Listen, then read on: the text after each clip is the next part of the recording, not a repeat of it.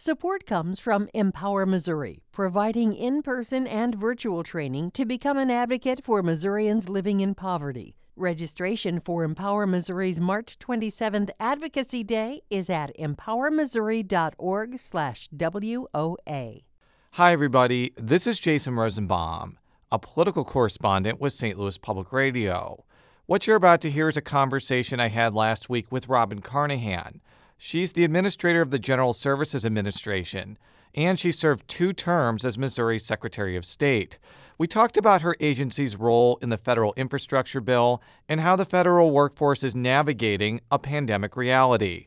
But before we got into the nitty-gritty, I asked Carnahan a very simple question. In the best way possible, can you describe what the General Services Administration does and why it matters to people? I can. And Jason, thanks. It's great to talk to you again. So General Services Administration, GSA, the key word there is general. We do lots and lots of different things. But many people don't know that much about GSA because it often supports other federal agencies rather than just directly, working with the public. But Truman actually started GSA in 1949 when he was president. And the whole idea was that we needed a place to streamline government operations and make it more efficient and also save money. So that's the general purpose of GSA. Does lots of things, as I said, but there are 3 primary buckets. The first is overseeing all the federal buildings. So some of those are owned federal buildings. It's the biggest landlord in the country, and also often leases commercial buildings on behalf of federal partners. So it's, again, one of the biggest tenants in the country in that way. And it's 370 million square feet of space and more than 8,000 buildings. So it's a lot of buildings. It can be office buildings, courthouses, laboratories, data centers, all of that kind of stuff. The second bucket is procuring goods and services on behalf of government agencies. And that totals somewhere in the ballpark of $75 billion annually in contracts. And then the third bucket is digital technology and services. Like we've seen over the last couple of years, an increasing need for that. And so GSA is in the middle of helping government do that better as well. Can you give a rough estimate of what GSA's responsibilities are in Missouri? Like, do you know how many buildings GSA is responsible for, how much it owns, lease? I'm sure it's a lot, but if you could give kind of our listeners a sense of like its footprint in Missouri, I think that they would probably appreciate that. Yeah, so in Missouri alone, the GSA owns 42 buildings and leases more than 150 others. And by the way, that doesn't include things like the NGA, right, which is separately owned, and post offices are their own thing. So these are just GSA, our agency-owned assets. But we house more than 35,000 federal employees that are in GSA spaces across the state. So it's a big impact. In St. Louis, I mean, you think about things like the Eagleton Courthouse downtown, or the Robert A. Young Building, or the Charles Preval Federal Building out in Overland, but there are a bunch of them scattered around. So this may be kind of a naive question because we're comparing 2 entities that are wildly different in scale, but I'd be interested to hear what the biggest differences are between being GSA administrator and being Secretary of State of Missouri for 8 years. I know they're completely different offices, but are there any similarities between the 2 jobs? And I'd also be interested to hear about the big differences between the 2 positions. Yeah, no, it's a great question because Secretary of State is also a pretty administrative job, right? You're always delivering services to people. And the similarity is that we're all about delivering good service. And one of the things that I dealt with when I was Secretary of State was technology was really becoming more ubiquitous. So I went into office in 2005, and I remember the first day I walked in, there were more people like opening envelopes to manually prepare checks to be deposited to do their annual business registration than we had in our whole IT department. So I spent a lot of my time as Secretary of State thinking about how to improve the technology so people could get services of government online in the same way we get it in the rest of our lives. So that's a big similarity with GSA. In the past, government's been pretty like face-to-face, and more people expect service delivery to happen online. it's a great way to save money and to be more convenient. So I spend a lot of time on that. Obviously, the scale is much different. We've got 12,000 employees across the country. We're dealing with, huge budgets and trying to make those investments in the wisest way possible. So a lot of the learnings I took from the Secretary of State's office have been very handy in this job. So you were not a stranger to GSA when President Biden appointed you as administrator. Can you explain to our listeners what you were doing with, I don't know if it's a program within the GSA or a sub-agency or something that's completely separate from GSA, but just sort of explain what you were doing before you got this appointment and were confirmed by the Senate. Yeah, that's a great question. I was at GSA for 4 years during the Obama and Trump administrations, and I was focused primarily on technology and how the federal government could support state and local governments trying to make those services work better. It's a little crazy to think that we have all of these states that kind of do the same thing, and cities and counties, they all kind of have the same interaction with their public and their customers, I'll call them, that they reinvent the wheel all the time when it comes to serving them, rather than sharing things, whether it's computer code or other kind of processes. And it costs a lot of money. So not only is it a risk, an operational risk, but it also is really expensive.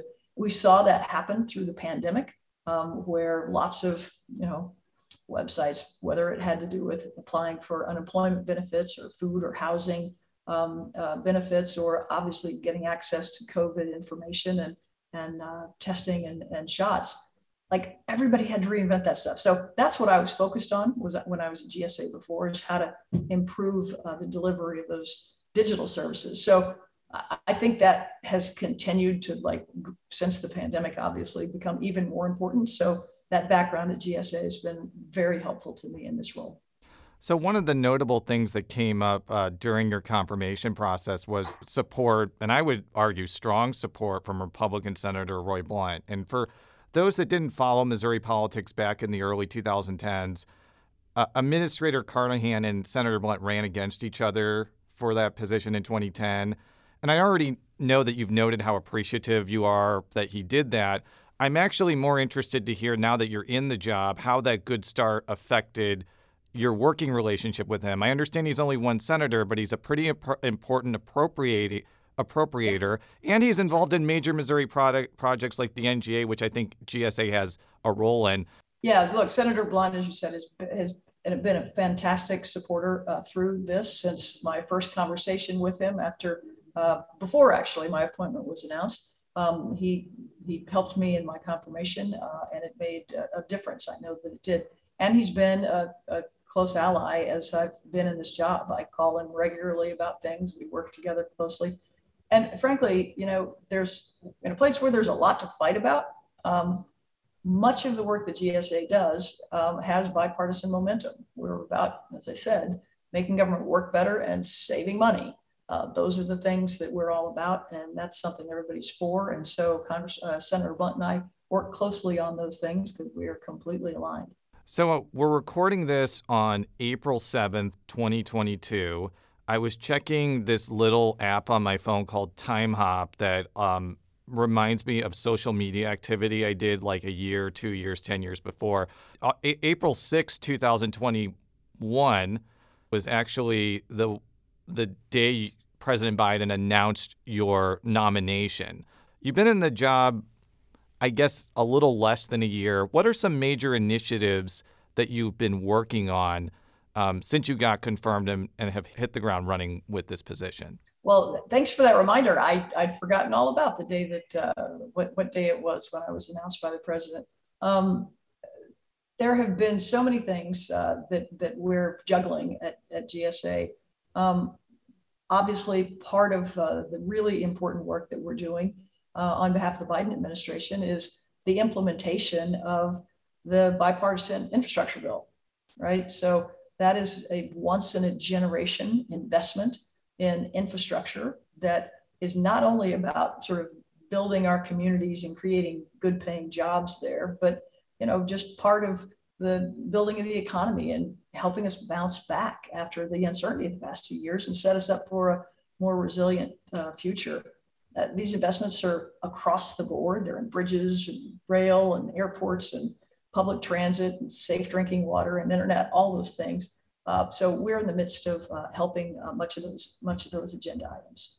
Can you explain what the GSA's role is in actually executing the infrastructure bill? I could imagine that they would have a major role in the procurement at part, not just getting materials, but also finding maybe contractors to build the roads and build the electric charging stations, all that sort of things. That's my assumption, but I'd rather hear the answer from you rather than assuming that. Yeah, no, that's exactly right. So we do a couple of things.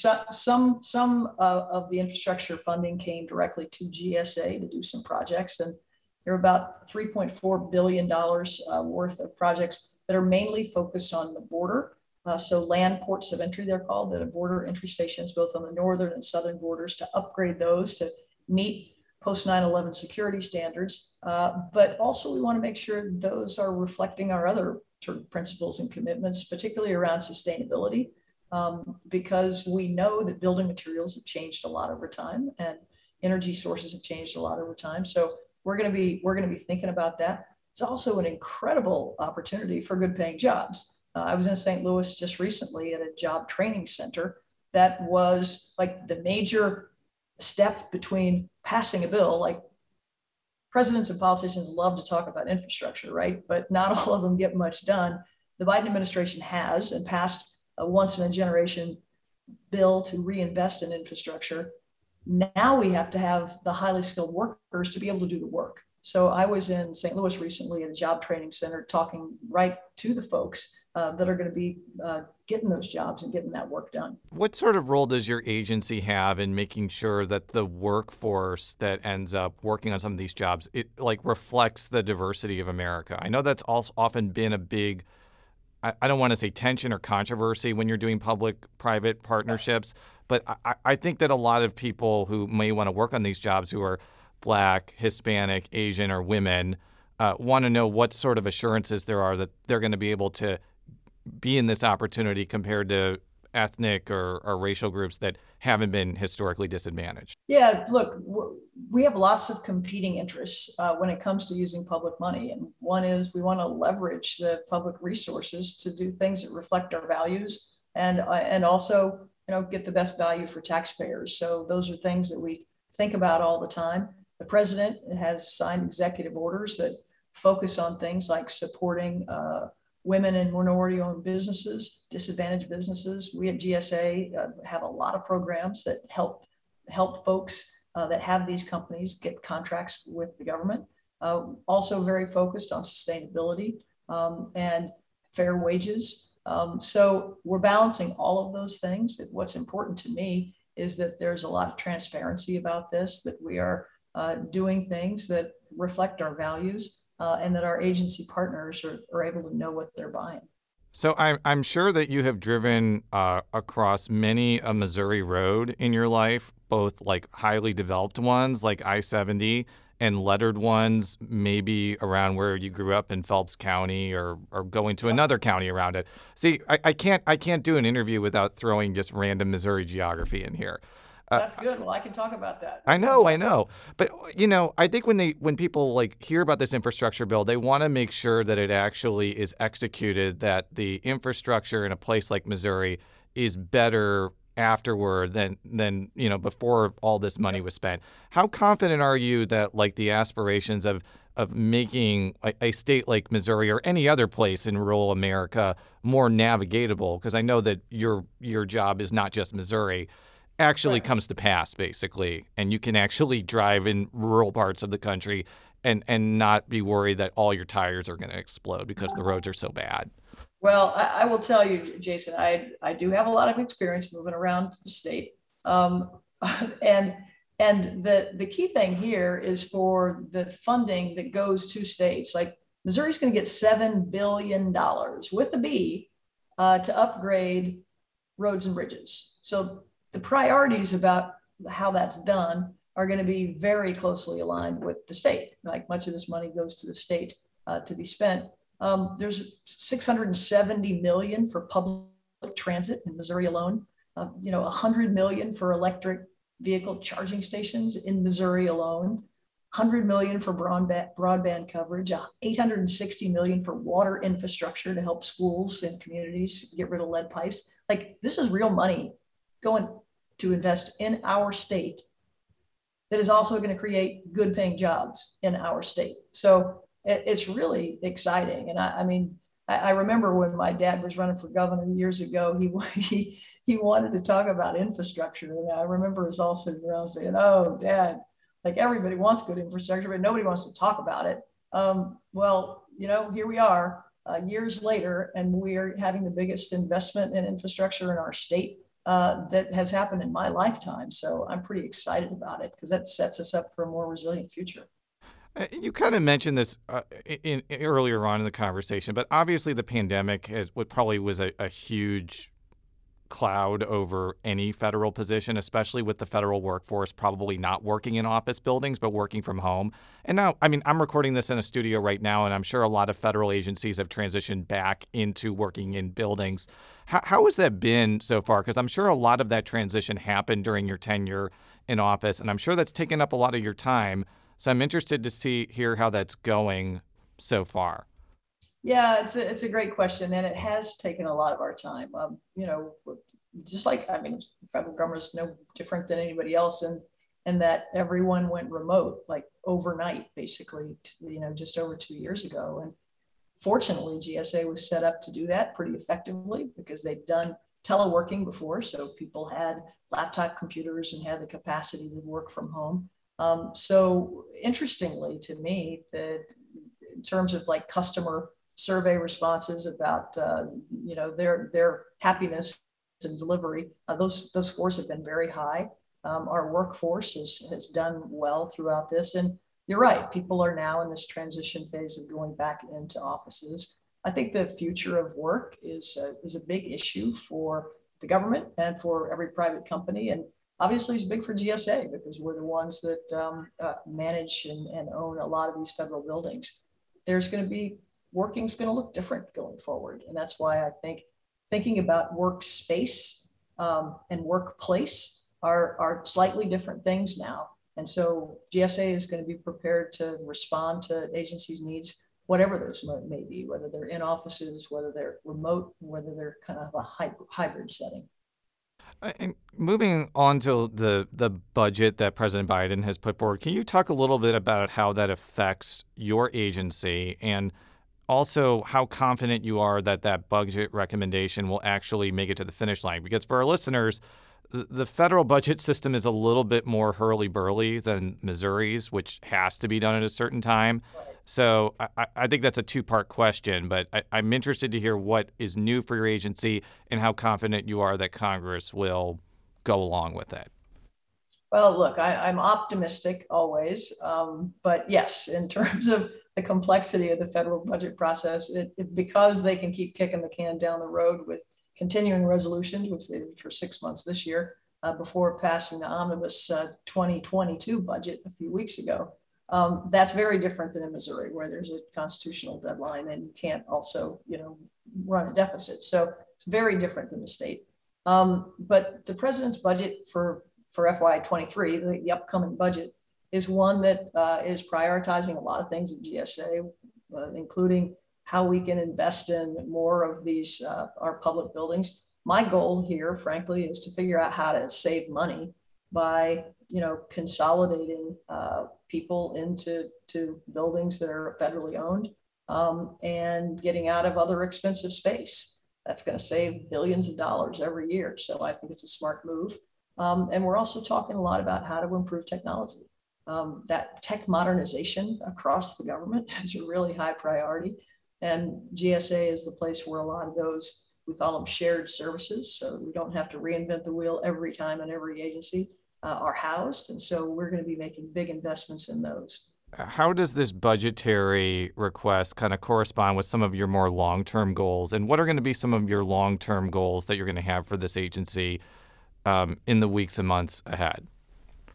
Yeah, look, I kind of alluded to them already. One is I call it right sizing the federal footprint. And that means just having our space that we own and the taxpayers pay for reflect our actual needs. And so that's not a thing that just happens overnight. You have to have a strategy about it.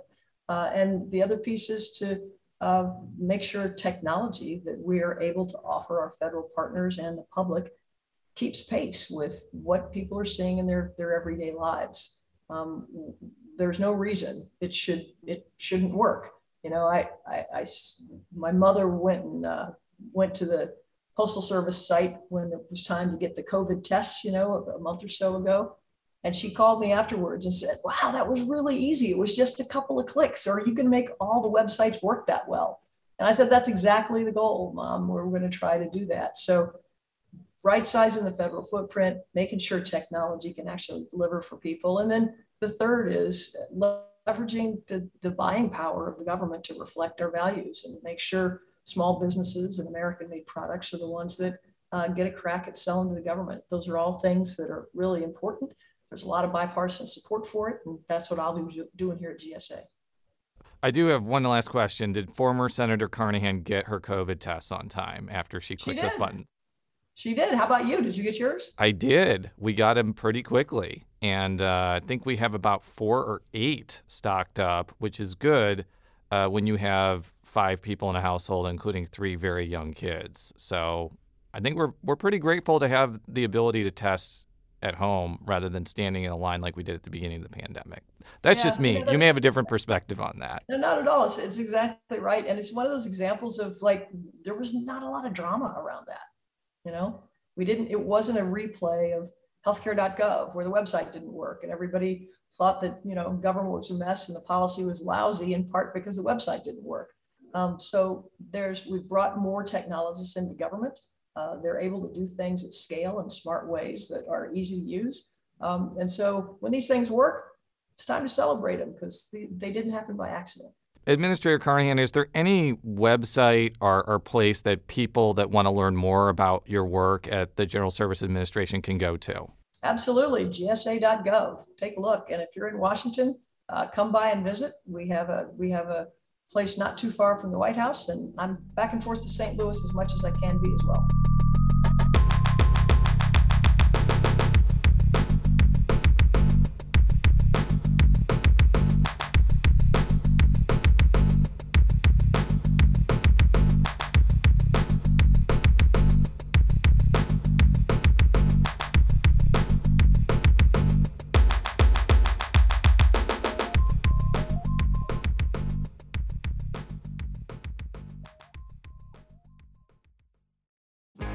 If you have a smart speaker, you have access to the entire world of NPR and St. Louis Public Radio. All the latest news and all the captivating stories. Activate our voices with yours by telling your smart speaker to play St. Louis Public Radio.